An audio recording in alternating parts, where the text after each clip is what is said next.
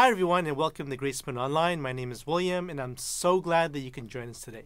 Well, we are continuing on with our series through David's contact list. Last week, we took a look at David's relationship with Bathsheba and Uriah, one of his trusted generals. And if you were there, you'll remember that we talked about the ingredients that might lead us to sin, as well as some things that we can do to help us avoid them. Well, today we will take a look at a not-so-well-known character in the Bible. His name is Mephibosheth, and I hope that this message reveals for you a picture of God's grace. Pastor Timothy from our church in Fairfax will be giving the message today.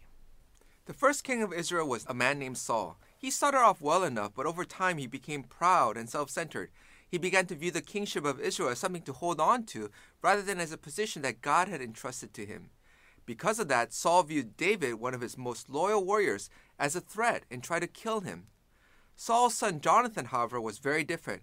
He recognized within David a zeal for God that made him bond immediately with him. And even though Jonathan himself was next in line to the throne, he wholeheartedly supported David as the next king of Israel. Eventually, God would judge Saul, and in one big battle, Saul and 3 of his sons were killed, including Jonathan. After Saul's death, David becomes king over Israel. Let's read now what David does after his kingdom is established. 2 Samuel 9, verse 1 and on. And David said, "Is there still anyone left of the house of Saul, that I may show him kindness for Jonathan's sake?" Now there was a servant of the house of Saul, whose name was Ziba, and they called him to David. And the king said to him, "Are you Ziba?" And he said, "I am your servant." And the king said, "Is there not still someone of the house of Saul, that I may show the kindness of God to him?" Ziba said to the king, "There is still a son of Jonathan. He is crippled in his feet." The king said to him, "Where is he?" And Ziba said to the king, "He is in the house of Machir, the son of Ammiel, at Lodebar." Then King David sent and brought him from the house of Machir, the son of Ammiel, at Lodebar. And Mephibosheth, the son of Jonathan, son of Saul, came to David and fell on his face and paid homage. And David said, "Mephibosheth." And he answered, "Behold, I am your servant." And David said to him, "Do not fear, for I will show you kindness for the sake of your father Jonathan. And I will restore to you all the land of Saul your father, and you shall eat at my table always." And he paid homage and said, "What is your servant, that you should show regard for a dead dog such as I?" Then the king called Ziba, Saul's servant, and said to him, "All that belonged to Saul and to all his house I have given to your master's grandson. And you and your sons and your servants shall till the land for him, and shall bring in the produce, that your master's grandson may have bread to eat. But Mephibosheth, your master's grandson, shall always eat at my table." Now Ziba had 15 sons and 20 servants. Then Ziba said to the king, "According to all that my lord the king commands his servant, so will your servant do." So Mephibosheth ate at David's table like one of the king's sons. And Mephibosheth had a young son whose name was Micah. And all who lived in Ziba's house became Mephibosheth's servants. And Mephibosheth lived in Jerusalem, for he ate always at the king's table. Now he was lame in both his feet. The Bible's first mention of Mephibosheth is in 2 Samuel chapter 4. The context is that Saul and Jonathan had just been killed in battle. As we read in 2 Samuel 4 these words, "Jonathan, the son of Saul, had a son who was crippled in his feet. He was 5 years old when the news about Saul and Jonathan came from Jezreel, and his nurse took him up and fled. And as she fled in her haste, he fell and became lame, and his name was Mephibosheth." Now many years later, as we read about in 2 Samuel chapter 9, Mephibosheth is in an obscure town called Lodebar. The name Lodebar means literally not a pasture. In other words, there's nothing there. It's middle of nowhere. And it must have been a pretty sad place to live at. So why would Mephibosheth, grandson of a former king, choose to live in a place like Lodebar? Well, it's precisely because he was the grandson of the former king. Back in that culture, when a new king rose to power, it was common practice to wipe out the relatives of the former king. That would be one way that he can preempt any potential threat to his power by eliminating those who might support a rival king. It's kind of like the situation in Afghanistan when the American forces withdrew last year. Anyone who had supported U.S. forces while they were there were all of a sudden in grave danger. Everyone knew that when the Taliban government took over, they would seek revenge and eliminate anyone who supported the opposing side. So Mephibosheth was carried to Lodabar by his nurse and continued to live there well into his adulthood, hoping to fly under the radar of King David. It would not have been an exciting or glamorous life, but at least he was safe. And if you think about Mephibosheth, it's not like he had great expectations about his future. He's paralyzed from the waist down. He thought he was a wanted man by King David, the ruling king. So lame and in Lodabar would have been an apt description of his life. His dull but tranquil life came to an end one day, however, when his worst nightmare became a reality. One day a group of soldiers, who he could tell are David's men, show up and knock loudly at his door. Who is it? We're King David's soldiers. We're here to find Mephibosheth and take him to the king. How did they find him after all these years? There's nothing he could have done at that point. It would have been futile to try and fight against them. He cannot even try to run away since he's lame in both feet. He has no choice but to go with them. And his highest hope at this point is that his end will come quickly and painlessly as possible. So after a day or two of traveling, Mephibosheth arrives in Jerusalem and he's immediately rushed into David's presence. For David had made it clear to his soldiers that this was an urgent matter. When David first sees Mephibosheth, the son of his best friend who had been so loyal and so kind to him, David can't help but cry out, "Mephibosheth!" And of course at this point, Mephibosheth doesn't know what words will come out of David's mouth next. Perhaps it will be, "I pronounce you to 20 years of hard labor," or "You have one last meal before I send the executioner to behead you." But something in the way that David called out his name must have confused Mephibosheth. His tone certainly didn't fit the words of condemnation that he expected to hear. Mephibosheth must have doubted his own ears, his own eyes. Could it really be that David was extending him a warm welcome? And could it be that there was unbridled joy and gladness in David's voice? Then we read the words that did come out of David's mouth in 2 Samuel chapter 9, verse 7. "Do not fear, for I will show you kindness for the sake of your father Jonathan, and I will restore to you all the land of Saul your father, and you shall eat at my table always." What? Was he in a dream? Was this really happening? It's like a guilty criminal who had already been found guilty by the jury, going to court to hear the judge pronounce his sentence. He's expecting the worst, and then being told that the president had pardoned him and wants to give him a cabinet position instead of sending him away to jail for a lifetime. Talk about undeserved generosity and unmerited favor. This is what the Bible calls grace.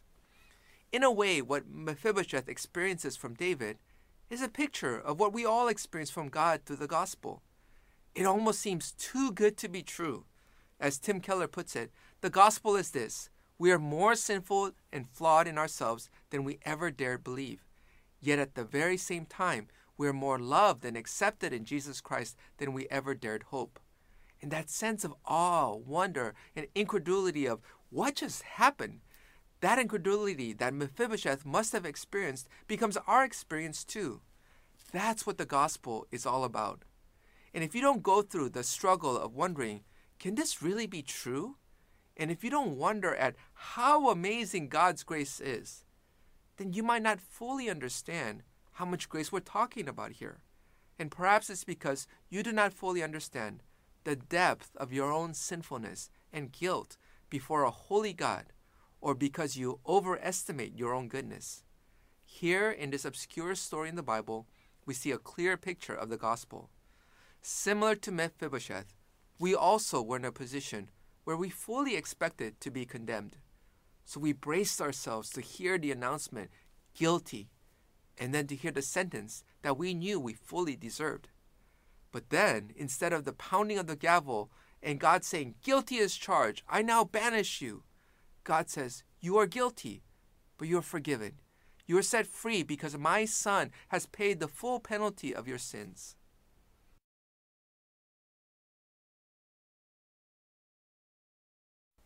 In Luke 13, Jesus likens heaven to being seated at a large banquet table where people from the east and west, north and south all gather to sit at God's banquet table. And I think that on that day, I will feel like what Mephibosheth must have felt every time he sat at King David's table for a meal. because it's not just King David and Mephibosheth who are seated there, of course, but all of David's children must have been there too. And they're all royalty. And based upon their description in the Bible, they're all handsome and beautiful. In fact, they all look like Hollywood actors and actresses. And there is Mephibosheth as he makes his way into the dining room. Even before they spot him, the people can tell that it's him by the loud noises his crutches make on the floor. And when he finally gets to the table, King David smiles and welcomes him and directs him to sit down at one of the chairs and says, "Welcome, you belong here." And each time, Mephibosheth must have wondered to himself, how is it that I'm sitting here at the king's table, along with all of these princes and princesses? And I think at that moment, Mephibosheth would know it's all by grace, because clearly he did not earn or deserve a spot at that table. And yet, I can imagine it being perhaps difficult after some time to fully just rest in this grace and acceptance. Looking around, I wonder if perhaps after a few months at the king's table, Mephibosheth might have been tempted to try and earn his spot at the table. He begins to look around and compare himself to others who are sitting there at the king's table and try to compete with them. So he grows out his hair, hoping that he would look like Absalom with impressive flowing hair. Or he starts to try reading a lot of books so he can catch up to being learned and wise like Solomon. That would be so pathetic if he did that, right? Because no matter how hard he tried, he would never be able to compete against the likes of Absalom or Solomon if he tried to earn his spot at the table. And if he were to attempt to do so, he would have been so off, because that would have been really unnecessary. After all, he belonged at the king's table because the king himself declared, "You are welcome. You belong here." And not because his hair weighed a certain number of pounds or because he read an X number of books. And I think we too can be tempted to earn our spot at the table of the king. When we first became Christians, we might be happy enough just knowing that we are there purely based upon God's grace. But after a while, we might find it humiliating to continue to being accepted by God's grace alone. And we might decide that we want to earn our spot, at least compared to other Christians who are seated around the table. So what are some ways that you feel unworthy of God's grace? What are some ways in which you resist being accepted by God's grace, and so you tell yourself things like, "I don't belong here," or, "Well, if I'm going to stay here, I have to earn my keep"? So there is this challenge to continue to rest in God's grace and continue to remain in a posture where I know that I'm accepted by grace alone. The way that Mephibosheth could have overcome his insecurities is by reminding himself that David is the one who said, "You belong here." And likewise for us, the way to deal with our voices of insecurity that keep accusing us, "You don't belong here, you're not as good as others around here," is not by trying to work hard and trying to be this awesome Christian. That is going to be a tiring and losing game because you will never be good enough to earn your way to God's favor. How we can overcome our insecurities is by dwelling on the words of God the Father, who says to us, "You belong here."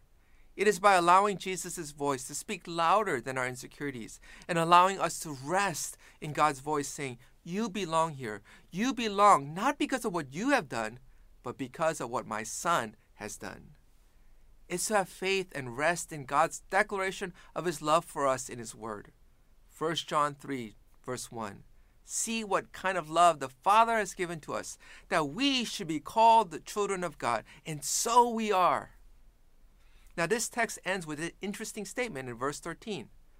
"So Mephibosheth lived in Jerusalem, for he ate always at the king's table.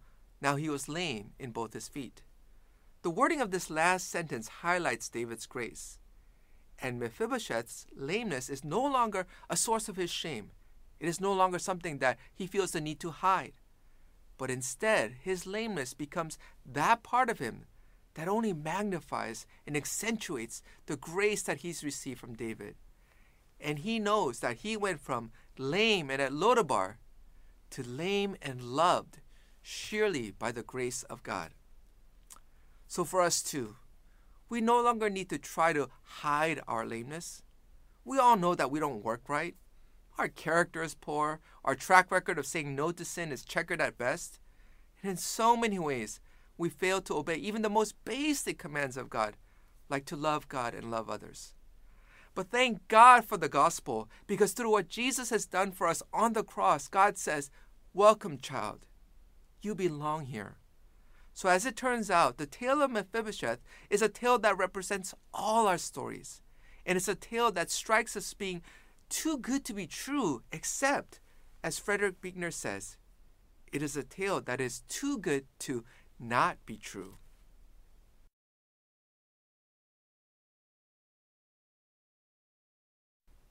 As I mentioned already, had David acted like the typical king, he could have chosen to just wipe out all of the surviving members of Saul's family. That would be one strategic way to cement his power and his position as undisputed ruler. But of course, David is not the typical king.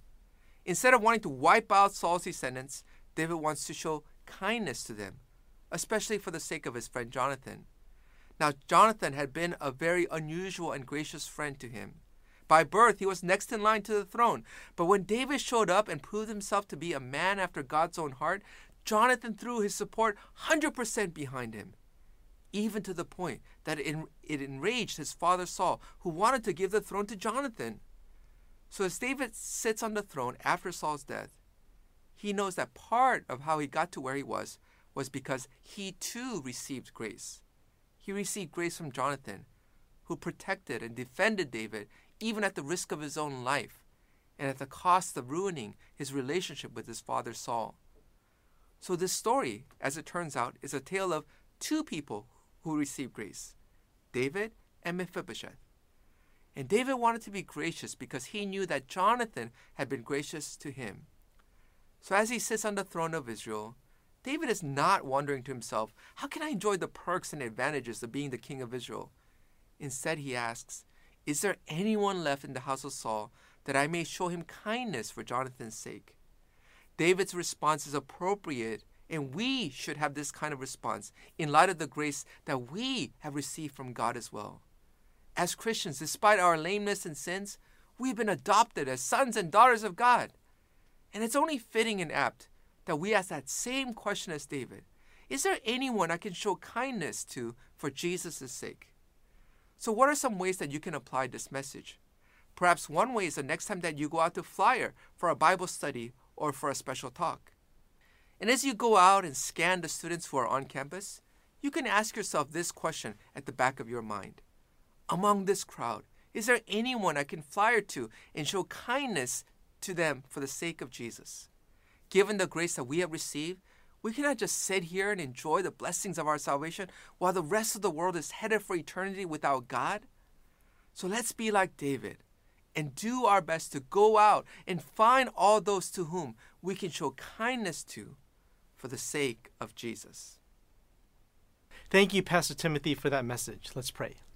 Heavenly Father, we thank you for this message. We thank you for a picture of grace that you have given to not just Mephibosheth, but to all of us. Father, you prepared a wonderful table for us in which you look upon us and you extend your grace, the covering that covers over our lameness so that we can be received by you and accepted. Thank you so much for sending your Son to die on the cross, that his blood may cover our sins, that we could fellowship with you and receive from you the unmerited blessings that you wish to shower upon us. Thank you so much. In Jesus' name we pray. Amen. Well, that's our message for today. Thanks for joining us, and I'll see you next week.